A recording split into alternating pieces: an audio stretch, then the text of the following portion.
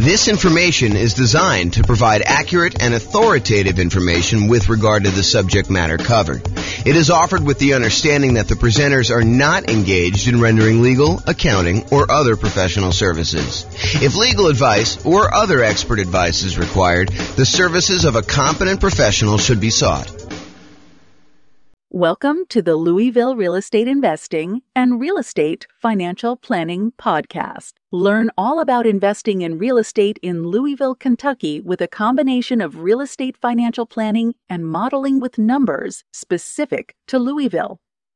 Plus syndicated, more generalized recordings of live and pre-recorded real estate investing classes.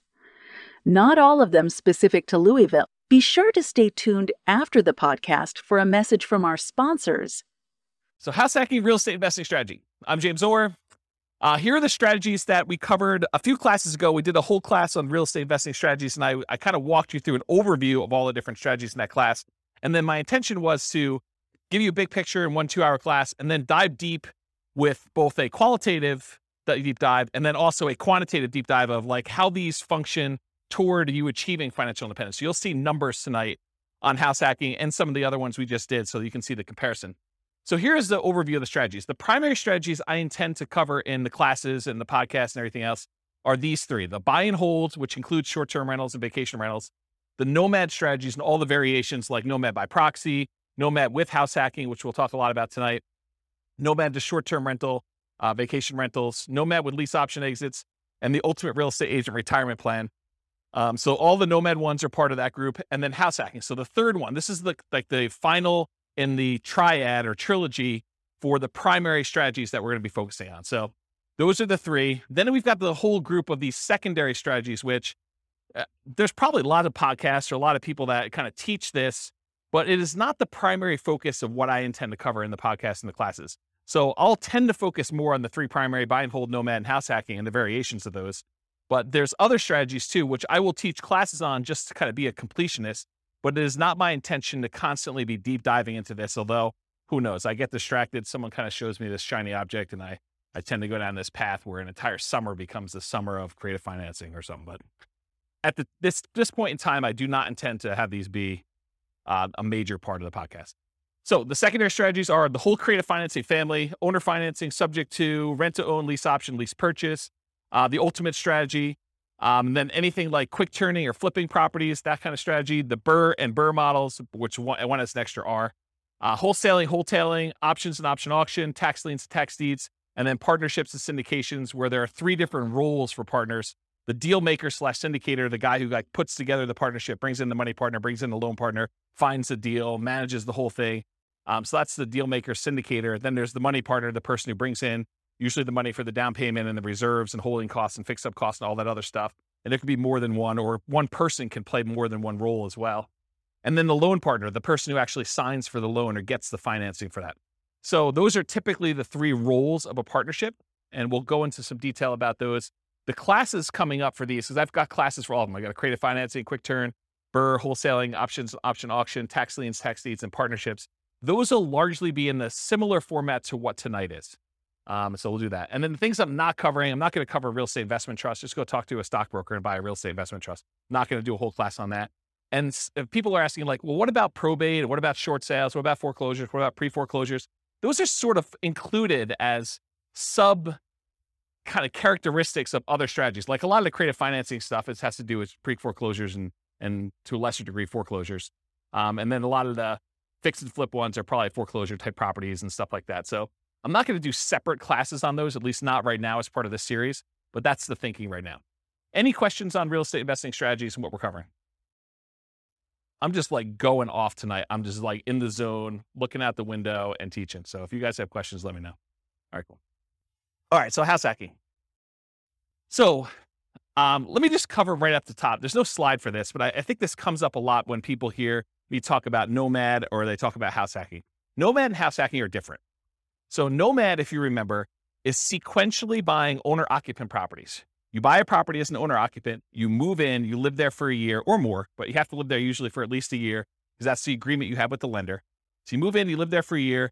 Then at the end of the year, you convert that property to a rental and you move into the next property. And you repeat that process until you acquire as many rentals as you want. There's technically no limit for the loan except for your ability to qualify. So it's not like you can get 10 and then you're done.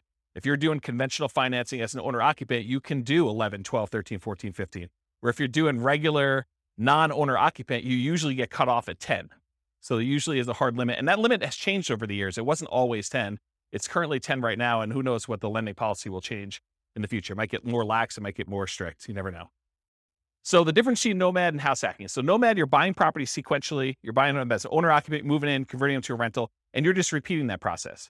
House hacking, on the other hand, is where you make use of a property that you're already living in. You're either buying a duplex and renting out one half, you're buying a triplex and renting out the other 2 units, or you're buying a fourplex and you're renting out the other 3 units, or you're buying a property and you're renting out the rooms, or you're renting out the garage, or you're parking an RV and you're either living in the RV and renting out the house, or you're renting out the RV as an Airbnb or something like that. The idea, though, is you've got an existing owner-occupant property and you're making use of getting income from the property that you're living in. So house hacking really is a strategy for people to get income from properties that they're living in. You can combine nomad and house hacking. You can buy a house as an owner-occupant, move in with the intention of moving out in a year, converting that one to a rental. And while you're there, you can have roommates for the property that you're living in. So you can almost use the roommates as a way for you to save up your down payment to buy the next property. It's one way to think about it. Okay. So house hacking is similar in many ways to nomad because you're doing owner occupant properties. And so all the financing and a lot of the risk profile is very similar. Most house hackers are trying to reduce, or in some really ideal cases, completely eliminate their housing expense. With Kevin, you said you're doing house hacking right now. Are you able to get to offset your housing costs completely?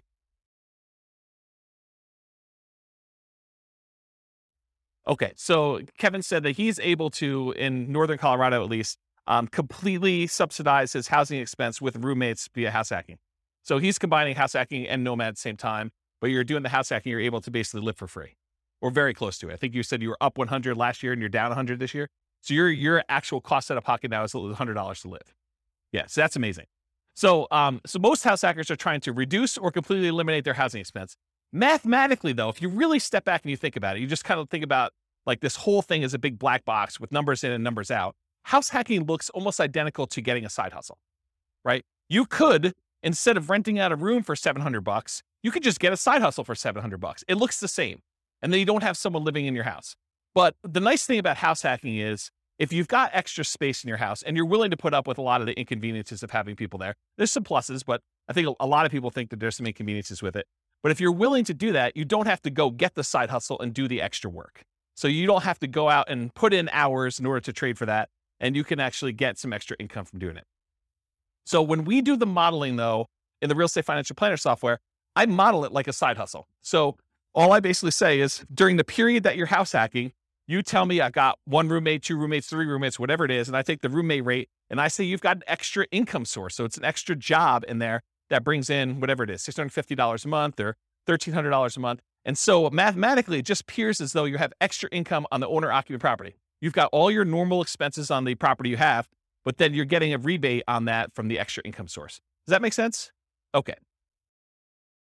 Let's see. So usually house hackers, by trying to reduce or completely eliminate their housing expense, it allows them to, one of two things.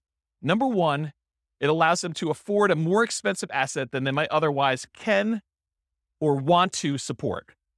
So it could be, they buy a duplex, which is more expensive than they normally want to buy as a house. But because they're house hacking one of the units, they can afford to do that. And the big benefit of doing it that way is instead of buying whatever the price of houses are in your market, $400,000 single family home, maybe you go buy a $700,000 duplex where you're going to rent out one half of it and your rent from the other unit helps to support it so that for you, it looks like you're buying less than a $700,000 property because maybe you couldn't qualify without that rent coming in from that one half. Or you go buy a fourplex, which is almost 4 times as much. So then you have this larger asset base that's being paid down with debt and it's appreciating if your market's going up. And so you're getting the benefit of owning a larger asset when you do it that way. So that's one of the reasons why someone might do it. Or they can get the rent coming in from their property. Like let's say you're renting out a couple bedrooms, you could take that extra income and instead of buying a larger house than you can afford, Now you can take that extra income and you can use it to invest in something else. You could use it to save up for a down payment on the next property you're going to buy, or you could use it to buy stocks or bonds or commodities or Dogecoin or whatever you want to do in order to take that extra money and invest in something. All right, did I cover everything I had on there? Oh, I do need to say this. So just because house hacking does allow you to buy these larger assets like a fourplex or something, you still need to qualify for the loan. So you can't just go out there and say, oh, I'm going to go buy a $5 million house and try to rent out the rooms. You need to qualify for the $5 million house to do that. And the benefit of doing like a duplex, triplex, or fourplex is that most of those are going to come where they're rented, or at least they've got the likelihood that you're going to get rent on them. And those rents could be used to help you qualify for the property when you're doing your acquisition. It is much harder to qualify with the roommate thing. Although if you have roommates that you are in your current property, your lender will oftentimes allow you, if you're going to take those roommates with you, to continue to use those as part of your qualification process. So be aware that that is also a possibility too. Okay. Any questions on this? We good? All right, cool. Exceptions. So tonight I'm going to go over a whole bunch of things on your handouts. You guys got this real estate investing strategy profile thing. So you'll be using this to kind of characterize the house hacking strategy. And you may be saying, James, you described this thing as whatever it is, but really, can't you do this? And the answer is yes. There's lots of exceptions to what I'm going to say. I tried to use the most general case, but there are lots of ways you could say, but can't you sort of do it this way? Yes, you probably could. It may be unusual. And so I'll try to stick to what's most common, but there are exceptions to a lot of these things. So beware, just because you don't think there's a chance that X can happen doesn't mean it won't happen. My intention with tonight's class is that this is a starting point to give you a lot of background information about how the strategy works and how I think about it, but really do your own research to verify everything I said. You should not rely on me. Okay. Any questions on this? Sweet. All right. So house hacking variations. Let's just kind of start going down what we're going to be covering tonight. So there's traditional house hacking. When you have traditional house hacking, you typically go buy a house, single family home as an example, and you're usually going to put 0% down if you're going to get a VA loan. And VA loans allow you to buy single family homes, duplexes, triplexes, or fourplexes. They require that you be a veteran. So you have to have served in the military and have veteran benefits, VA benefits. And you could use that up to a certain limit. You're not limited to just one. You're limited to the actual the benefit you have from the VA. So you could possibly use your VA benefit for more than one house if you happen to be in an area and to find a property that's inexpensive enough. Or if you sell your VA property, then you could reuse your benefits, although it's a little bit more expensive to use them on a second time. So VA is usually a specific loan program that you have to be a veteran to get. It's a nothing down loan program. Instead of having PMI, private mortgage insurance, which private mortgage insurance is an insurance that the lender requires you get when they make you a loan where you put less than 20% down, it protects them in case you default. So they basically said, hey, listen, if I'm going to let you put 5% down on a property, then I want to make sure that you pay a third party insurance in case you default as the buyer on the property. I want to be protected. Okay. So in those cases, PMI protects the lender. With VA though, there is no actual PMI with VA. Instead, they charge an upfront funding fee. And you could choose to pay your PMI as one lump sum upfront fee, but VA is a special case where the Veterans Administration actually charges you an upfront funding fee, which is part of their insurance that they use in order to make good on any loans that go bad when the VA guarantees it with the banks, the local banks that are doing it. So if you're going to go buy a property, you could do 0% down for VA, and that's one of the two loans that you can do for multifamily. So if you're not a veteran, you're going to have to do this other one if you want to buy a duplex, triplex, or fourplex. But basically 0% down is the VA loan, or you could do a 3% down conventional loan. And these loans are all on your sheet here. What does the top of the sheet say? Loan type mortgage insurance comparison. So there's a little spreadsheet here that shows you all the different loan types if you got that handout, and it shows you all the different ones. So you can follow along on that one if you want to take any notes. So 3% down is another conventional loan program. It requires PMI for doing that. And there's two different options that I have on there, although there's a third lump sum upfront fee. You can either pay it monthly, the PMI, or you can choose to have the lender pay it for you on your behalf, and you are voluntarily taking at a higher interest rate instead. So think of it this way. You guys know that if you wanted to go get a loan, you could tell the lender, hey, listen, what are the rates today? And they tell you 5.5%. You say, well, what if I wanted to pay you? Could I buy down my interest rate? And they say, yeah, you could pay us 2 points, whatever 2 points are in the loan, and we will allow you to have 5.375 instead of 5.5. So you could buy down the interest rate like that. Well, what most people don't realize is it works in the other direction too. You could say to the lender, look, interest rates right now, if I'm not paying any points, is 5.5. What if you actually raise the rate voluntarily to 5.625, take a voluntarily higher interest rate on the loan? The lender would then give you a credit back, which could then cover some of your closing costs, not your down payment. You always need to have that 5% down or 3% down or 3.5% down, that you can never get rid of the down payment portion of it. But some of your closing costs, the lender can contribute. So it could pay things like title insurance or your prepaids on, your insurance or things of that nature. So it can pay some of those things in advance as part of your prepaids, as part of the closing costs. So you effectively end up coming to closing with less money by voluntarily taking a higher interest rate, which means your payment's going to be higher. Okay, so that's one option. Okay, so getting back to this, so there's usually different down payments. 3% down is one of the conventional loans. There's really 3 types of ways to pay PMI: lump sum upfront, which I don't have on that sheet. There's lender paid, and I show you the difference of the interest rates between lender paid, or you can pay it monthly.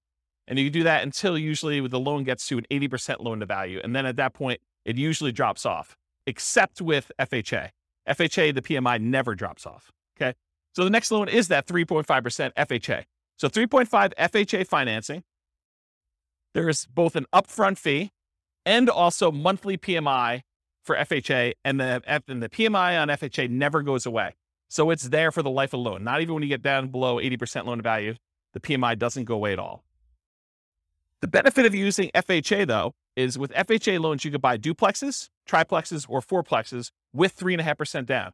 You have to owner occupy one of the units. These are all owner occupant loan programs. Okay. So you can buy single family homes, duplexes, triplexes, or fourplex with FHA, all for 3.5% down, or 5% down. There's a 5% down conventional loan program. Again, it's the same PMI options as a 3% down conventional program.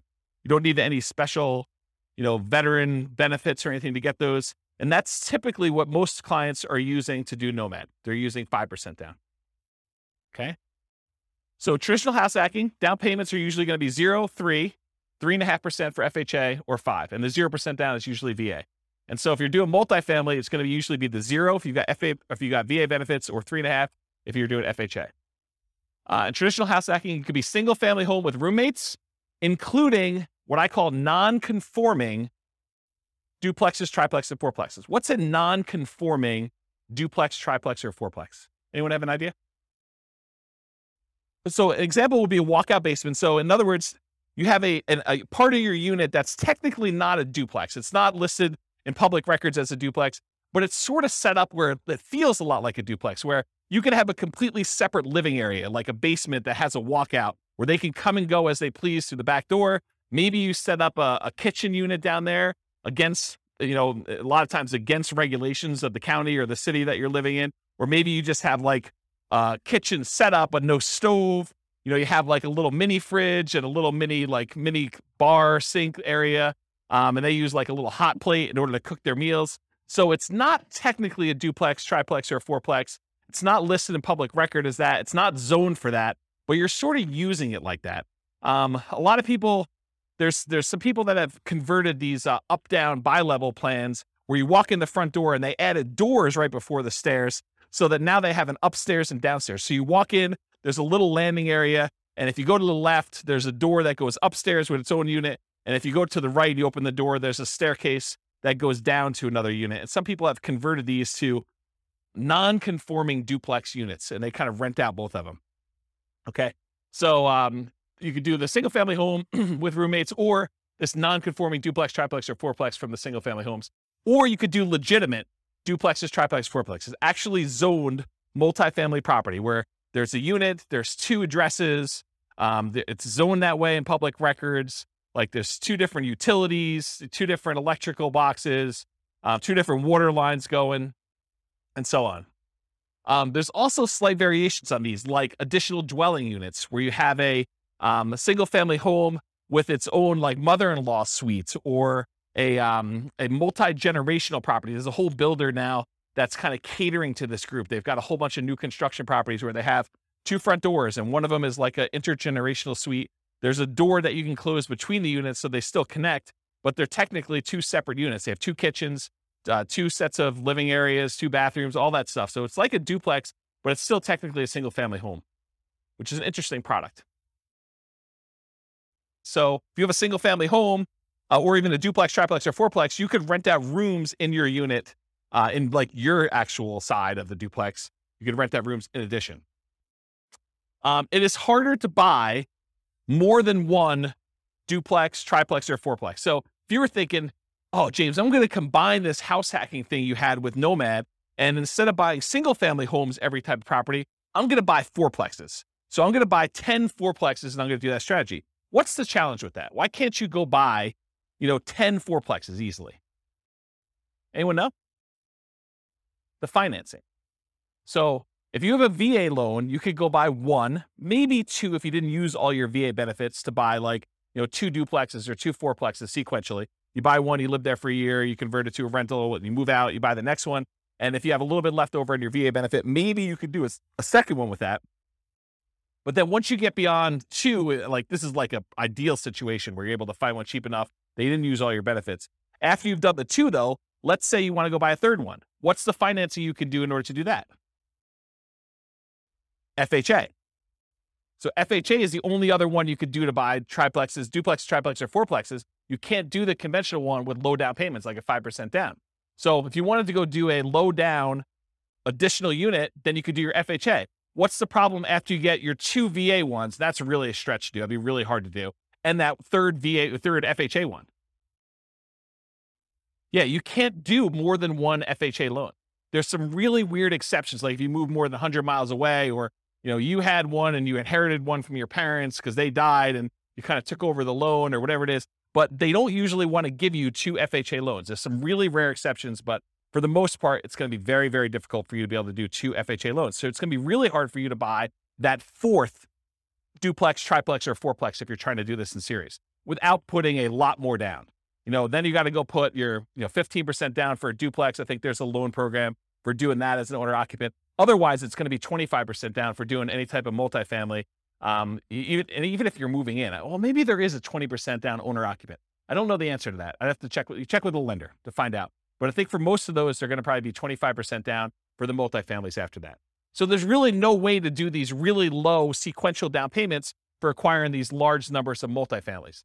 Primarily, you're going to be doing 1, maybe 2 if you're lucky. If you happen to be a VA, a veteran, and you can get a VA loan for 1, or maybe you met your spouse in the military, you get 1, your spouse gets the next one. Maybe you're able to squeeze out a third one because one of you didn't use all your benefits. And then you go to the FHA for her, you do the FHA for him. Maybe you can get to that. But you're talking about like the stars having to align and it being like perfect. The chance of you doing it is really, really, really hard. So a lot of times we'll just say, we're going to stick to single family homes. So you could do as many of those as you want. You buy 5% down every year for as long as you want to go. Okay. So that's why we typically don't do these multiple multifamily properties in a row. All right. So that brings us to our next variation of house hacking, Nomad with house hacking. This is just combining that idea of having roommates or buying a duplex and then sequentially buying a new property every year. And in most cases, it's going to be a single family home. And I think we just covered why, right? So you're going to be doing single family homes, Nomad with house hacking. And if you guys can't, it was last week we did Nomad, right? Yeah. So last week we talked about Nomad and how you're doing that sequentially with house hacking and what those numbers look like. I'll cover that again tonight when we get to the numbers, but you'll see it's a pretty impressive strategy. So I call Nomad with house hacking, the alternative name for it is sequential house hacking, right? When someone goes and they house hack repeatedly and they're buying, house after house after house, and they continue to house hack, that's sort of like what Nomad with house hacking is, right? Sequential house hacking. House hacking with traditional buy and hold. So sometimes you'll go and you'll do your one house that you live in and you get a roommate or 2 or 3 or 4 and you live there and you're getting really nice extra income, or maybe you're living for free or significantly reduced. But then in parallel, you're using the down payments that you're saving up from doing your house hacking in order to go out and buy 15% down or 20% down or 25% down traditional buy and hold non-owner occupant where you're not moving into those properties. Does that make sense? So this is like you go and you get yourself living for free so that you can build up these down payments really quickly. And then you're acquiring 20% down or 25% down or 15% down with PMI, or like non-owner occupant properties as quickly as possible in parallel. So that's house hacking with traditional buy and hold. And then the last one is house hacking with short-term rentals. If Kevin wanted to, he doesn't have to have roommates in his property all the time. He could have opted to keep a room or an ADU, additional dwelling unit, or the mother-in-law suite or whatever he had, and actually choose to Airbnb them out to someone. And he could have people there on weekends and holidays and stuff like that instead of having roommates all the time. And the economics are you typically get higher rates than you get for having just long-term roommates, but there's more work involved and more upkeep, and you tend to have a little bit nicer property in some cases. Not saying Kevin's is not nice, but like that's how it typically is for Airbnb. Although there's lots of variations, what I imagine. So, okay, so that's house hacking with short-term rentals. There's another variation of house hacking with short-term rentals, and that is the idea that you're house hacking with your roommate sort of situation or that extra unit that you're doing. But you could also do what we talked about in the nomad with short-term rentals, where you are nomading, and then once you convert it to a rental, then you are converting those to short-term rentals. So you're kind of buying properties that would make good short-term rentals. Maybe while you're living there, you rent out a room or an extra suite or something like that. But then a year later, when you go buy your next owner-occupant property, maybe you convert that property to a full-time, full house short-term rental or something like that. So it's kind of a twist on that one too. So any questions on the variations? You guys are quiet tonight. Either that or I'm just on fire. Okay. So is house hacking more of an investor strategy or more of a real estate entrepreneur strategy? Remember, if you're primarily investing if you put money out with the expectation of getting a return on your money, versus real estate entrepreneurship is you are putting in your time and energy into trying to generate an income or business returns on the activities that you're doing. Not that you don't have any money in the deal as an entrepreneur, but really the idea is like, are you spending a lot of time trying to generate money? Like you're in a job as a real estate entrepreneur, or are you putting out money and you want it to just largely be passive? And I think house hacking is largely passive. I mean, I'm sure if you do more of the short-term rentals, that's more entrepreneur-ish, but really you're putting out money, your down payment, 0%, 3%, 3.5%, 5% down, and you're expecting to get a return on having roommates there. Yes, you got to go put leases on there. Yes, you got to advertise, put your tenants in there. You got to manage them, all that stuff. But it's largely passive. It's not like an everyday type of activity. Okay. Money required. So I went into a lot of detail on this, so this slide will go pretty quick. But typically, you usually have to come up with 0% down for the VA loan, 3% down for that conventional, 3.5% down for the FHA, or 5% down for the conventional, and any deferred down payment that you need.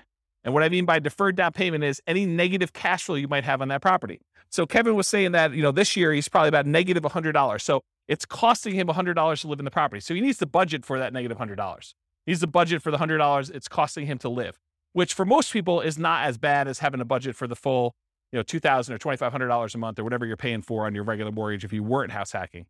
But if you convert it to a rental after a year, you still need to budget for that. So if he was negative once he converted to a rental, he would need to budget for that deferred down payment, any negative cash flow he had on that property. And really, the way to think about this deferred down payment is, if Kevin went and he put 20% down on this property, would it be negative? Probably not. But he bought it as an owner occupant, probably put 5% down is my guess. And now he's trying to support, 3 roommates or however many he has in this property so that he's not negative on the property. But if he had put 20% down, it wouldn't be negative at all. So really, because he put 5% down, he has a little bit of negative cash flow. And so you can think about it as he didn't put 20% down, which is probably, $80,000 or so. My guess is probably $400,000 property. Instead, he put $20,000 down. So instead of putting $60,000 down, he has negative $100 a month. Would you rather have negative $100 a month in cash flow or put $60,000 more down when you buy the property? Because that's really the choice he made, right? Because if you put the $60,000 down, it wouldn't be negative. So it's really a deferred down payment. He's paying that $100 a month over time until rents go up enough where he no longer has negative cash flow, which is going to be a lot less than $100 a month until it gets to $60,000. He's going to come out ahead on that deal. Make sense? Okay. And then additionally to that, you need reserves. Even when you're house hacking, you should have reserves set aside. You should have money set aside in case you can't get your house hacking tenants or they lose their job with COVID and they can't pay you, or you have repairs on the property, or something happens where you need money for something that has come up, something unexpected. So you should not be doing these strategies without reserves at all. So really, you're going to need your down payment, any deferred down payment you had, that negative cash flow, and then also reserves in that property.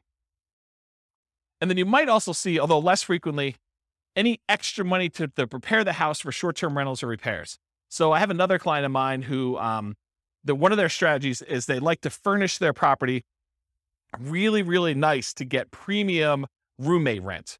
And so there's an extra cost to going out and buying really nice couches and the big screen TV on the wall, and probably doing upgraded flooring and, the things of that nature in order to get the house prepared. So you might have extra expenses in order to get your house prepared for that. Some other clients of mine are obviously not doing, pimping out their house in order to make sure that they can get primo rent for that. They're just having any old roommate rent a clean room, clean, neat house where everything's functional, but they're not having to make sure it's super, super nice. Okay. And then in some rare cases, you probably will put more down, or you may buy the house cash. So you can do house hacking where you don't get these low down financing. It's not a requirement of the house hacking strategy that you buy it with little or nothing down. But in most cases, most of the people that I know doing it are trying to minimize how much they have into the deal, and they're buying properties with 5% down, and then they're usually doing it sequentially where they're buying more than one. Any questions on this?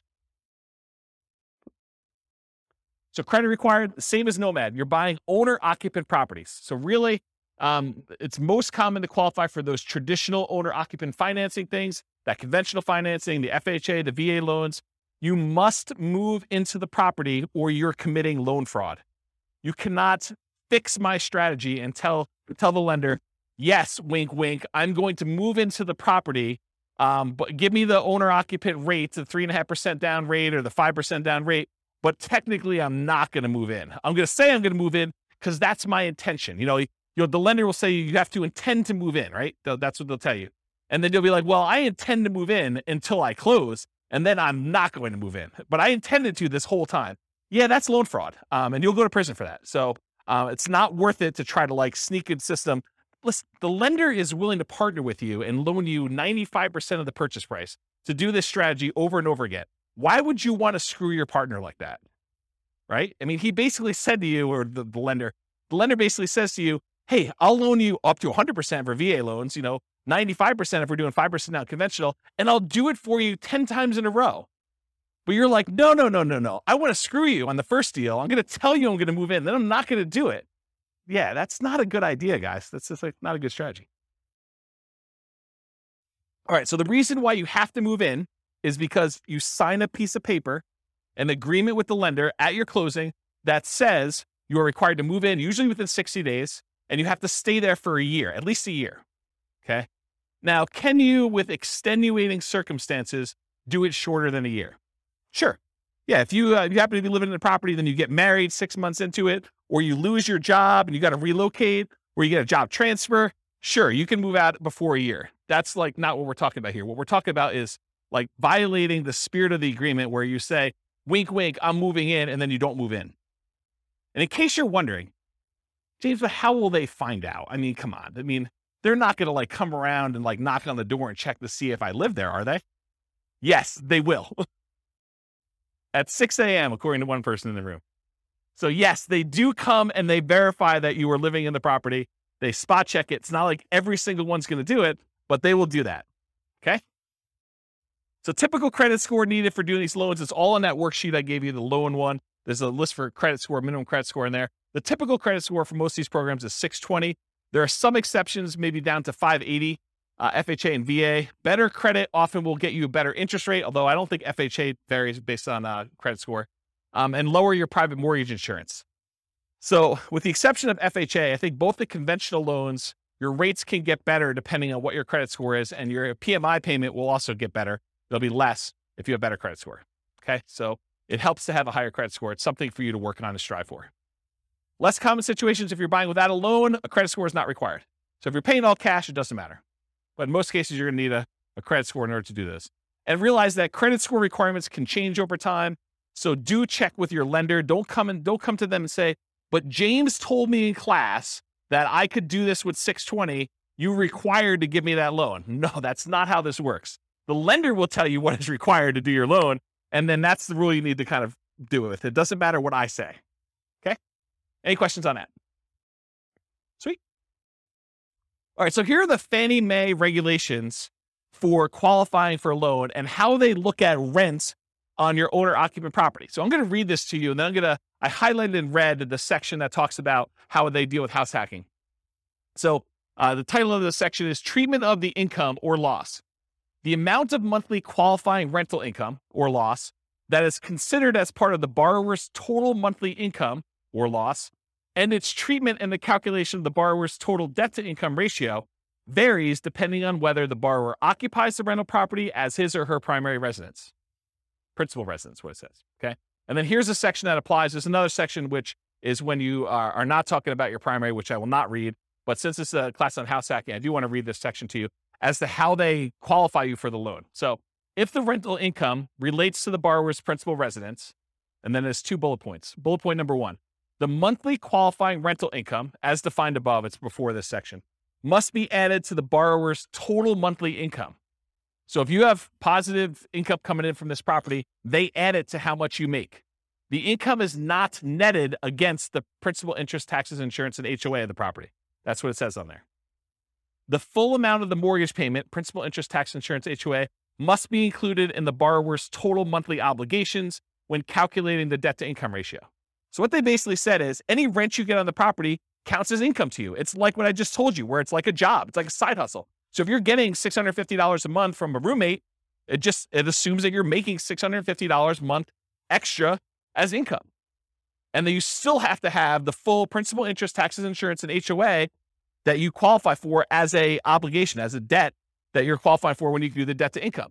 So how many people, don't raise your hands, how many people think it's a good idea that when you get a roommate, one of the benefits is they could slip you cash under the table and you don't pay taxes on it? Is that like a good idea? No, it is not a good idea, okay? You want to report it on your tax return. You want to show a history of getting roommate rent so that when you go qualify for the loan, it just shows up on your tax return and then your lender can use it to qualify you. You don't want to go and think short term and think, oh, I'm going to save myself a couple dollars and I'm going to not pay taxes on this income I got from my tenant. No. You want to pay taxes on it and you want to get the depreciation benefit of having a roommate there so you can depreciate part of the property anyway. So that was a pause for beverage. Okay. So any questions on these guidelines? Cool. So skills required. So what are the skills you need in order to do house hacking? You need to be able to analyze deals, which we'll talk about here in a second, but use that the world's greatest real estate deal analysis spreadsheet in order to do the deal analysis. You need to be able to find deals that would work for house hacking. You know, what we might call cash flowing deals, although the kind of criteria you have if you're going to use it exclusively as like a roommate place or exclusively as a duplex, triplex, fourplex, and you're going to plan on living in one of the units forever is a little bit different than the criteria you might use as if you were thinking you're going to nomad out of this thing in a year and you wanted to convert it as a rental, right? So you need to find cash flowing deals or whatever the equivalent of that type of deal that makes sense for you as a house hacker. You need to get good at acquisition financing, know about VA loans, know about FHA loans, know about the conventional loans for owner occupants and how those work, how the numbers, how they qualify you, how debt to income is calculated, or talk to a lender and make sure that you understand how you are qualified or are not qualified and what you need to do in order to become qualified. And then finally, I think the last skill is property management skills. So you need to know either one of two things. You either need to know how to manage a property manager if you're going to have someone else do it, which is probably going to be for like your duplexes, triplexes, and fourplexes. It's probably not going to be for roommates. I don't know of any property managers that are focusing in on roommates.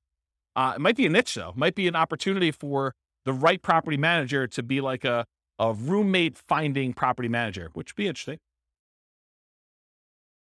I don't know. Yeah. There's probably some liability there. Yeah, I don't know. I'll think about that, but there might be a niche for that. I don't know.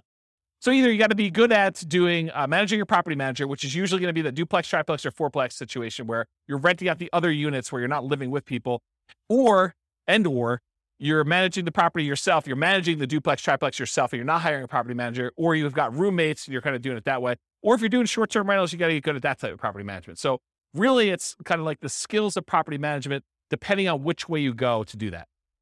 Any questions on skills required? Does that make sense, everybody? Sweet. Stability. So I've been discussing this last few weeks, and I probably should still go look up this guy's name. It's like the third week in a row I don't know his name. It's kind of embarrassing. So it's the guy that writes the Farnham Street blog. If anyone knows his name, let me know. I could go look it up. I get the newsletter every week. So basically, he sent out this has got to be a few months ago now. He sent out an email talking about this concept of things being actively stable or passively stable. Actively stable, if you don't take action, it's going to kill you. You're going to lose money. Something bad is going to happen. Versus passively stable, in that, if you don't do anything with it, then it'll be fine. It'll kind of like, it'll self-balance, it'll self-neutralize, where nothing bad is going to happen to you. So real estate inherently is actively stable. So it's a strategy where if you don't take action, things will happen to you. If you don't pay your property taxes, you'll lose the property. Someone will put a tax lien on your property. If you don't do it for enough time, then they'll execute on the tax lien and they will foreclose on the property and you'll lose ownership of the property. So in that case, it's always active. But there's kind of like variations within active in my mind. If you got an interest-only loan, knowing that at some point you're going to have a balloon on that loan and you're going to pay off the balance of it, that is more active than getting a 30-year amortizing loan that will just kind of automatically pay itself off after 30 years. So if you think about, doing fix and flips, where if you don't actually go out there, do the work, fix up the property, either sell it or rent it out or something like that, that is an active strategy where if you don't do something about it, it'll hurt you. Versus more of a buy and hold property with a 30-year fixed loan, you get a property manager in place, and it sort of just hums along. Maybe you have to manage your property manager a little bit, but it's much more passive than like a fix and flip, as an example of that. So house hacking is actively stable. And I think short-term rentals are a little bit more active because there's more activity involved. So in general, this is a pretty active strategy. Did you look up his name? Yeah, I'll have to think about it. I should just look it up. Maybe send me an email. All right, scalability. So how scalable is house hacking?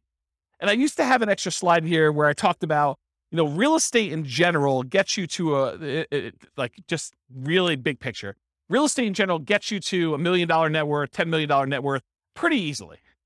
But in order to scale above 10 million, you need to do different things.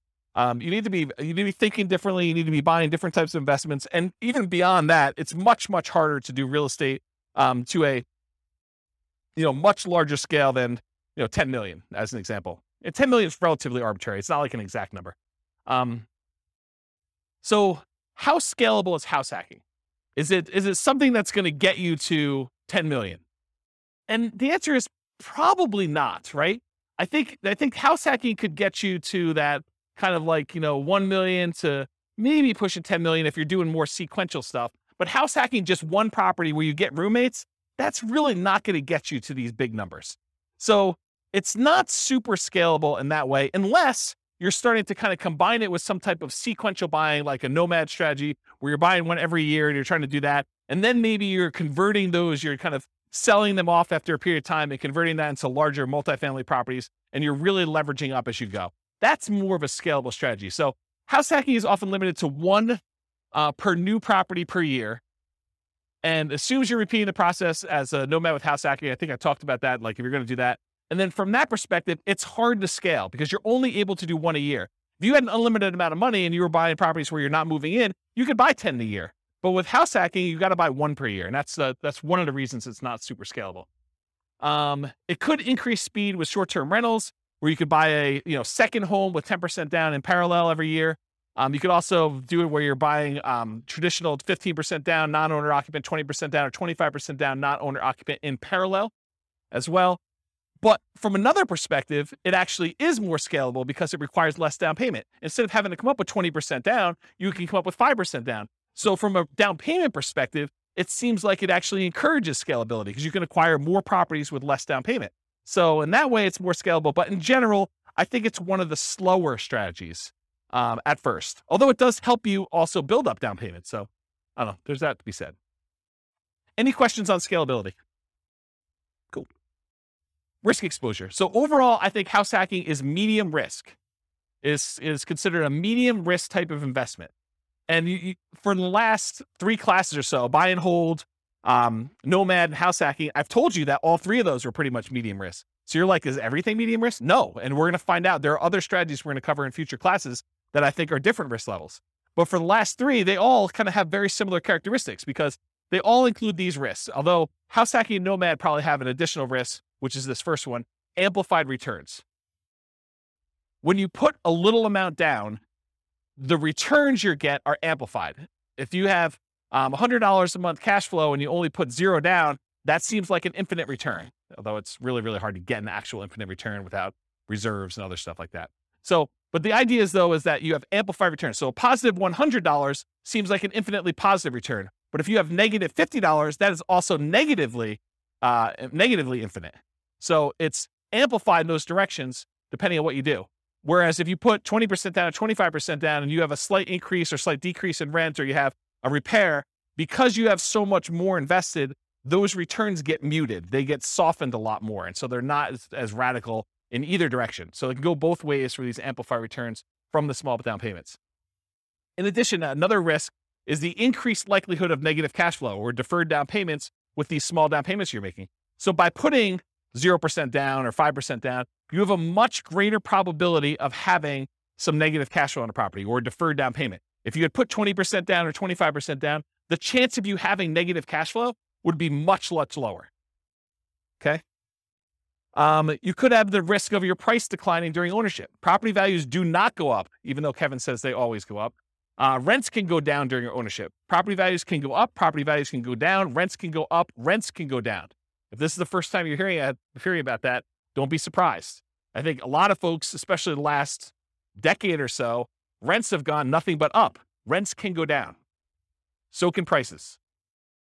Your credit is at risk. If something bad happens to you and you're no longer able to make that mortgage payment or manage that property, there's a chance that you could have a foreclosure, and that could mean an impact to your credit report. And so your credit is at risk by doing that. And then you have all the typical tenant and property management risks, slip and fall, being accused of violating fair housing laws, all those types of things. You have all those risks when you do house hacking as well. You could argue that there's slightly more risk with short-term rentals, vacation rentals, but I think that is offset by the higher income you get from vacation rentals. So I wouldn't consider that a significant extra risk.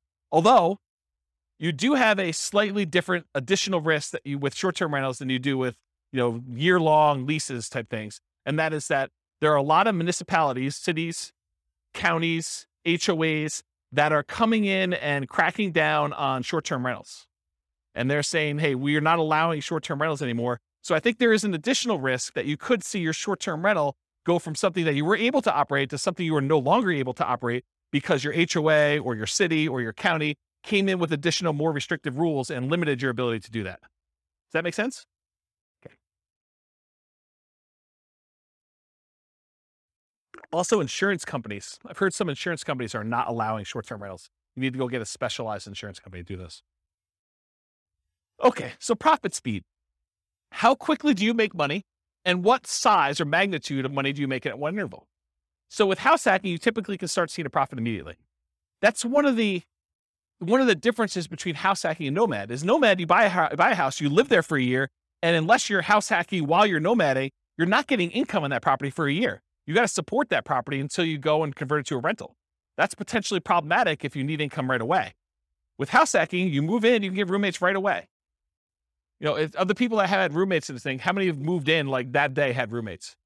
Yeah, so like 3 people in the room already had roommates when they moved into their property. So you could be earning money like that instant. In fact, you probably got down payments, security deposits and everything in advance. So you probably got those up front.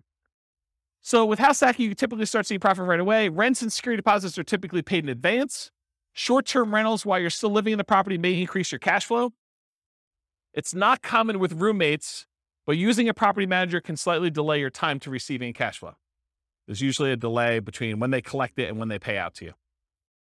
So I've talked about this in other classes. I'll give you the really short version rundown of this, but this is the return on investment quadrants. So on the left-hand side are cash later quadrants. That's appreciation and debt pay down. Those are the things you get later on when the property value goes up over a number of years. You pay down a loan over a number of years. Your amount of equity you have has usually gone up over that time. So this is usually money that you see over time. And then the now stuff, cash flow and tax benefits. So if you're getting rent from your roommates, that's the money you tend to see right away.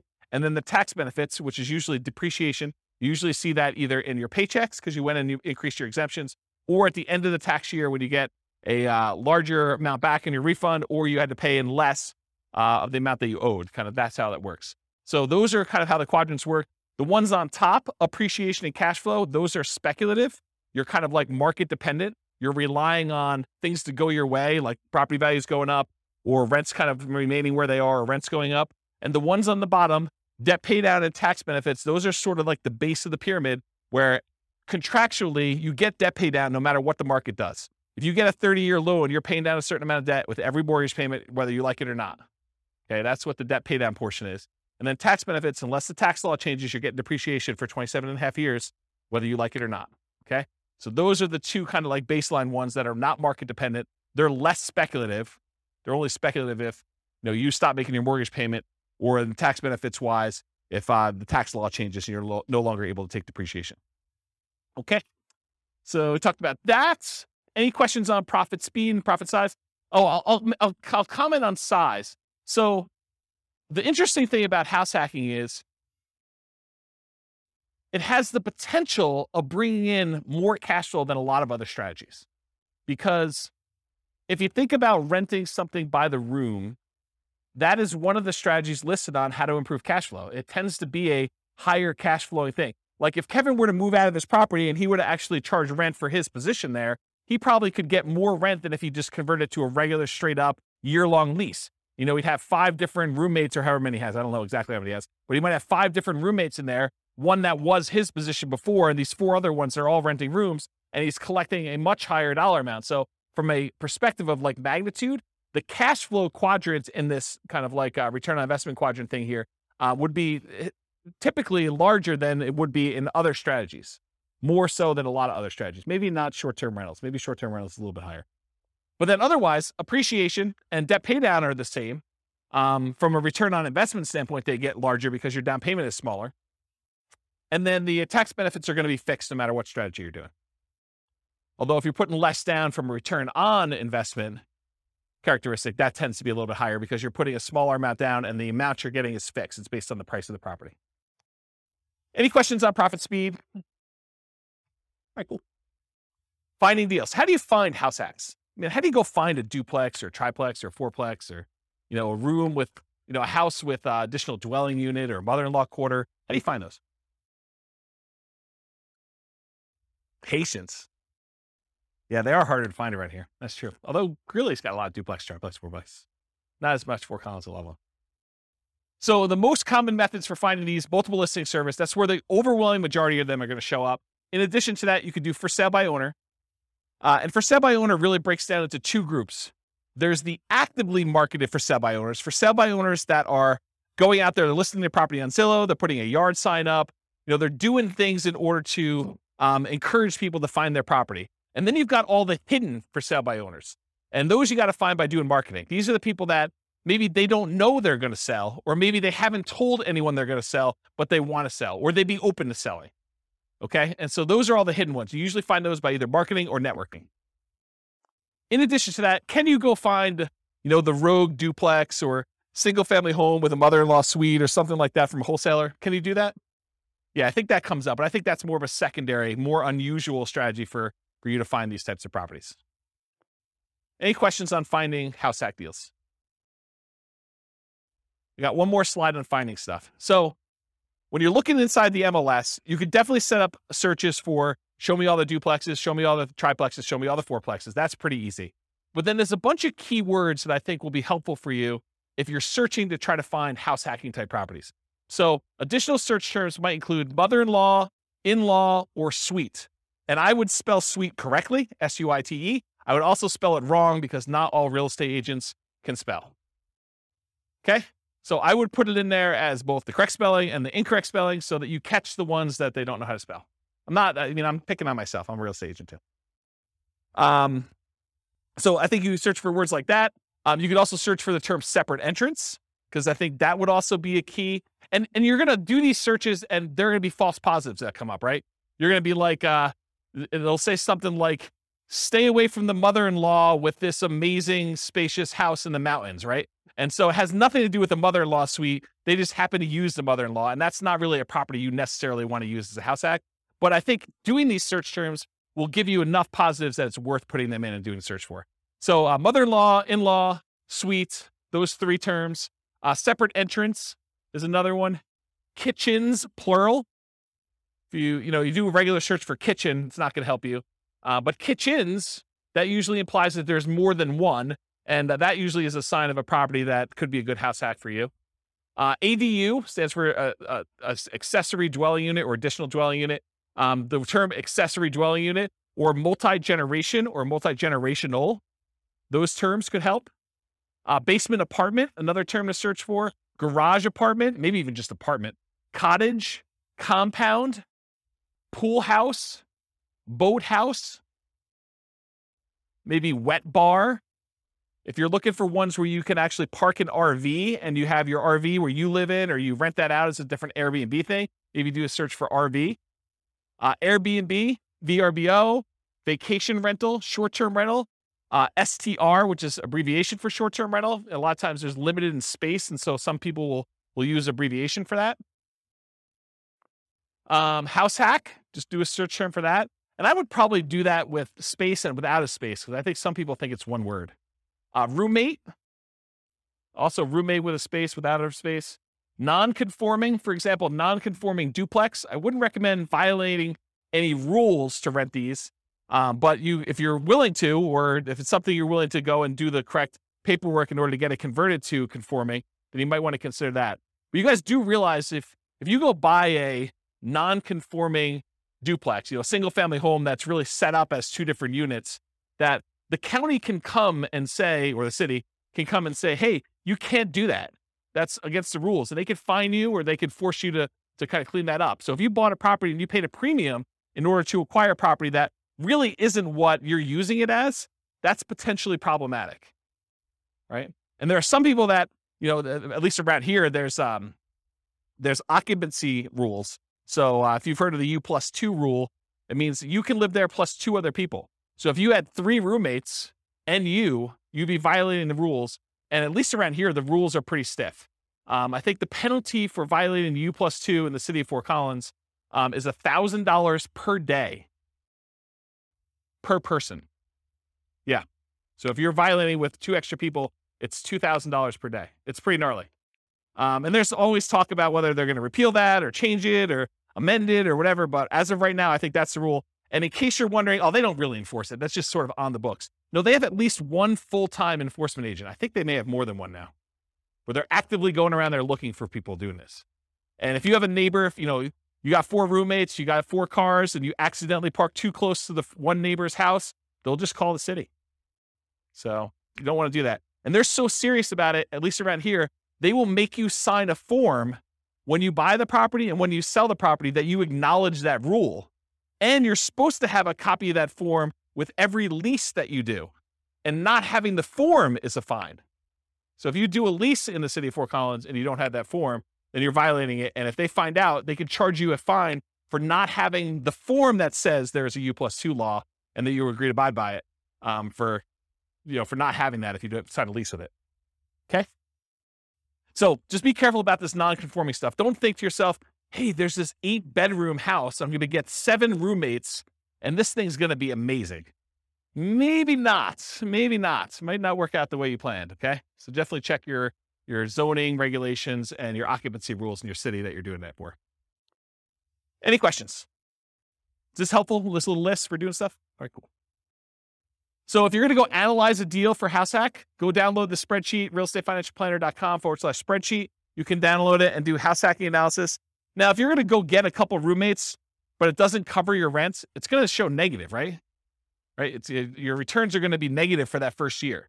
You've got a $2,000 a month mortgage, principal, interest, tax, insurance, HOA, all that other stuff, and you're only collecting $1,800. It's going to look like you have negative $200. That's because you're living there for negative $200.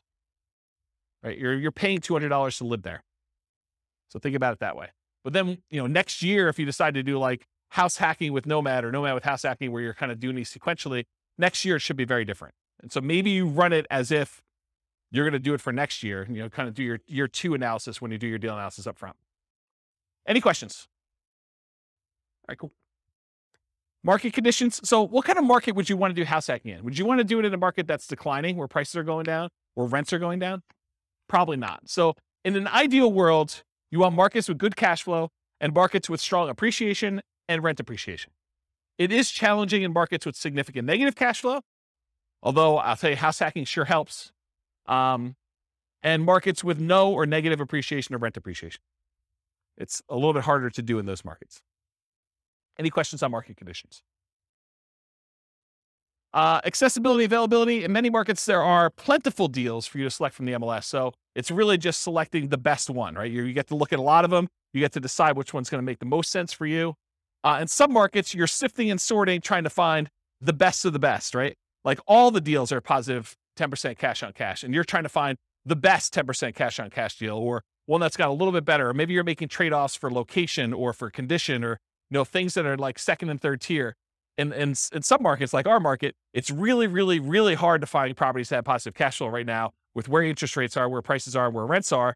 And so a lot of times that takes the front driver's seat, and then you're making secondary selections based on, location or something like that. You're like, look, this is the closest we have to not being significantly negative cash flow.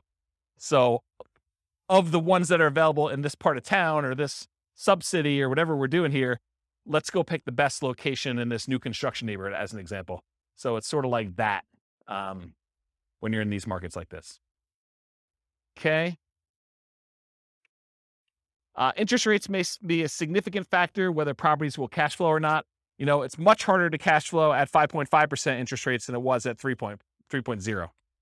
Just much harder. Owner-occupant REITs can help over traditional buy and hold. So with traditional buy and hold, most of the time we're putting 15% down, 20% down, 25% down, and those are non-owner-occupant rates. If you look on the spreadsheet here, it shows you the non-owner-occupant rates are like, 6.625 versus 5.5 for the owner-occupant 5% down. So pretty significant increase in rates when you do owner-occupant versus non-owner-occupant, at least right now. And that typically holds true over time, but rates vary every day. They can go all over the place.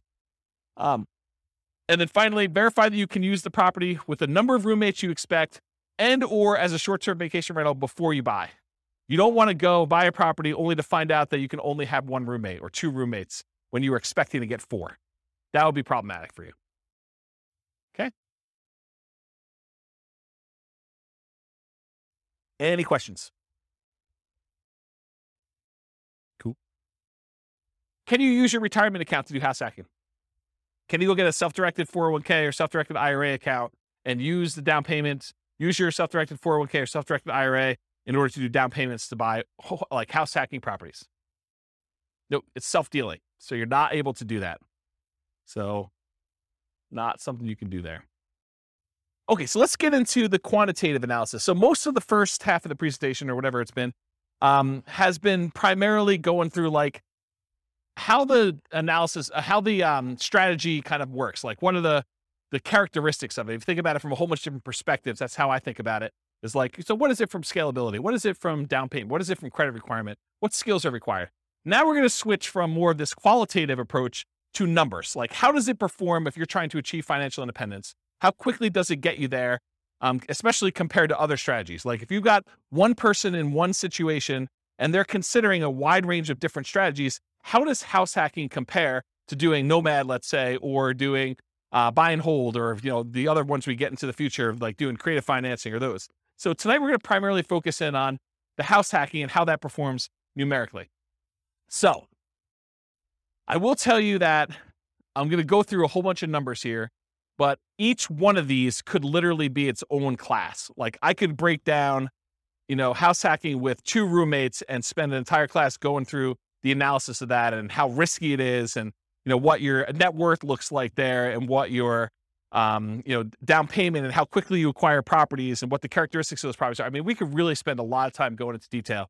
I chose to focus on months to financial independence. So how quickly you get to financial independence with my strategies, with all the strategies, so that I could sort of do a fast run through quantitative analysis on a bunch of different strategies rather than getting slowed down by looking at one really, really deeply. But I probably am going to do more full classes on individual strategies or sub-strategies and where we really dig into stuff so that you can understand the nuance. Because once you decide, hey, I want to do this nomad with house hacking, then you really want to know about that one. And it doesn't matter all these other variations as much anymore. Just that, hey, look, this one looks really, really good. Let me learn about that so I can implement it, right? So we'll eventually probably do full classes on those. I will point out it's naive to generalize these results. So these are the results with very, very specific assumptions. We're going to go over like the details of what this person is, how much money they have, how much money they make, what their goal is in financial independence, the types of properties they're able to get in their market, the interest rates right now. But any of these things change, all things are off. Like you cannot just assume this one is always better than the other one. That can change depending on what the assumptions are when we do this. So we're primarily going to focus on house hacking, 5% down payment with PMI.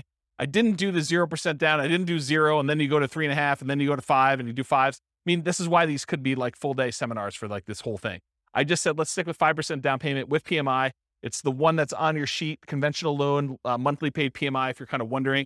I could have done buying duplex, buying triplex, buying fourplex. I opted not to really dig deep into the duplex, triplex, and fourplex because you can't repeat it. So I could have done, you bought one duplex or one triplex or one fourplex, but there's so many variables in doing that. I had to put a stake in the ground and just try to do as much comparisons of some of these as we could. But I decided not to focus in on duplex, triplex, or fourplex and what those look like. But I did vary your roommates, whether it's worth getting 1, 2, 3, or 4 roommates and what impact that has. And I did vary the loan. If you're doing buy and hold in parallel and you're putting 15% down with PMI or 20% down or 25% down. And so those will be there as well. And then for house hacking with short-term rentals, the way I thought about this, I could have gone and done a lot of short-term rental stuff and increased the income. But really, when you're thinking about house hacking, and I say you have one roommate, you're getting $650 a month from that roommate, maybe if you did short-term rentals, it's the equivalent of having 2 roommates, right? And so I didn't go separate those out, even though I could have said, you're doing short-term rentals like this. Instead of just said, hey, look, I showed you 1 roommate, 2 roommates, 3 roommates, 4 roommates. So if you're doing short-term rentals and you think your short-term rental income is going to be almost the equivalent of you having 2 roommates, except you don't, you're just doing a short-term rental on your unit, then use the numbers for 2. You could always go in here and modify these assumptions, okay?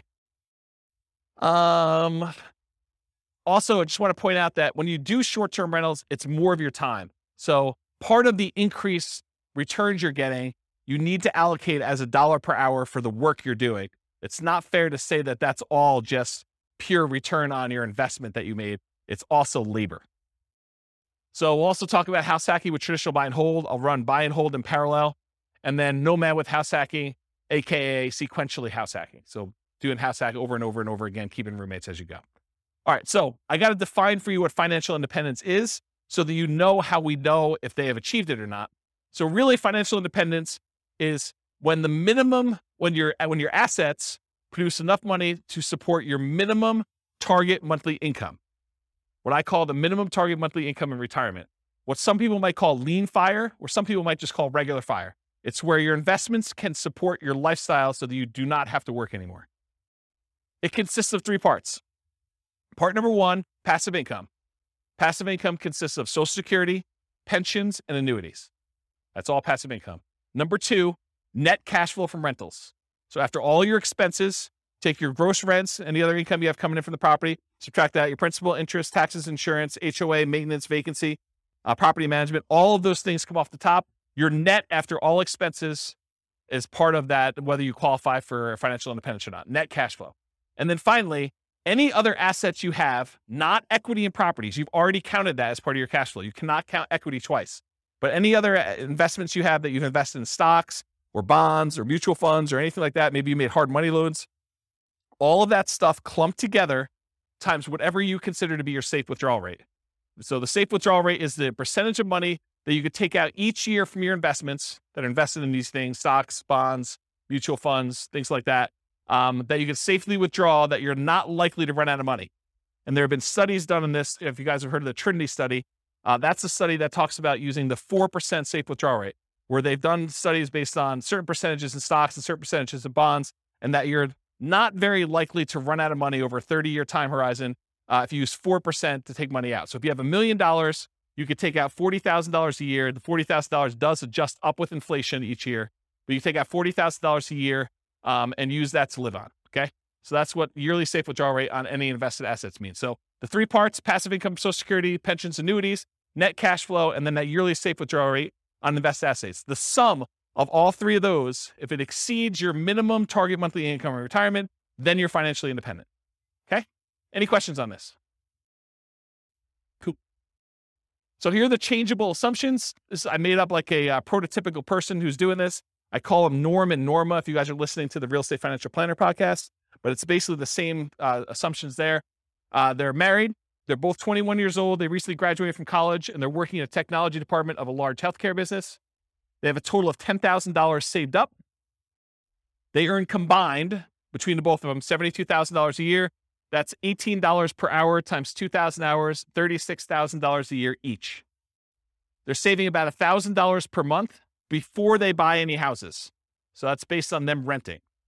They're renting somewhere for $1,800 a month, and they're able to save $1,000 of their $6,000 a month in income toward financial independence. They are obsessed about achieving financial independence, and they're looking through all these different strategies, trying to find the optimal one for them, the one that both fits their lifestyle, what they're willing to do, but then also gets them to FI as fast as possible and as safely as possible, honestly. They want to find their best path. We talked about that. They're both going to take Social Security at age 67, so we've got that modeled in. And Social Security is estimated based on them working until they're full age 67. But technically, they are, if they stop working early, it should be a little lower than what I have programmed in here. So if they achieve financial independence at age 50, then they're technically not working until 67. So the Social Security that we have modeled in is a little bit higher than that. Any questions on the assumptions? And you could change all these. So if you make $80,000 a year, go ahead and change it. You can go ahead and log in and change all the assumptions for all these scenarios. Any questions on these? Cool. So these are the loans we're going to use on your sheet. So they're primarily doing this 5% down with monthly MI, 5.5% down payment. That's the one I'm primarily focused on in all the scenarios. If they're doing in parallel buy and hold, these are the 15%, 20%, 25% down options. So I'm using those when I talk about the 15% down, 20% or 25% down ones. You got the worksheet for that. So I did this for 60 years, modeled 60-year time frame. Their effective income tax rate for calculating their depreciation benefit is 17.85. I assumed inflation is 3% per year. That mortgage interest rate based on their owner occupant is 5.5%. It does have PMI. I used the 4% safe withdrawal rate, and they're doing that $5,000 a month in their target monthly income retirement. And in an ideal world, if they could get to $10,000 a month, they're not living on that right now, but if they could get there, that would be ideal for them.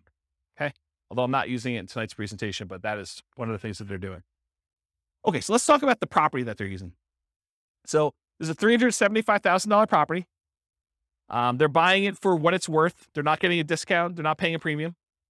They're putting 5% down, and there's PMI on that. The property value goes up at 3% per year, by the way. It's keeping pace with inflation. 1% of the purchase price and closing costs at the time of purchase. They were not able to negotiate with the seller and get the seller to give them any seller concessions, so they got to come to the closing table with all their own closing costs. The interest rate we talked about, 5.5% for that 5% down, plus the PMI. They're getting 30-year loans. Rent on that property, $2,600 per month, and rent increases with inflation as well at 3% per year. When they're house hacking, one roommate's worth $650 a month. Two roommates, $650 each, $1,300 total. Three roommates, $1,950 for the three of them. And for four roommates, if they're able to buy like a 5-bedroom and rent it out that way, it is $2,600 a month. Okay, so $650 per bedroom. And then 3% of the monthly income is the assumed vacancy rate. 10% is assumed maintenance rate, so they're putting aside 10% of rents and maintenance. And then 0.75% of the value of the property each year is the assumed property taxes rate. So the initial value is $375. That works out to be about $2,800 and change per year in property taxes. And as property values go up, that property tax number goes up too, because it's always a percentage of the value of the property.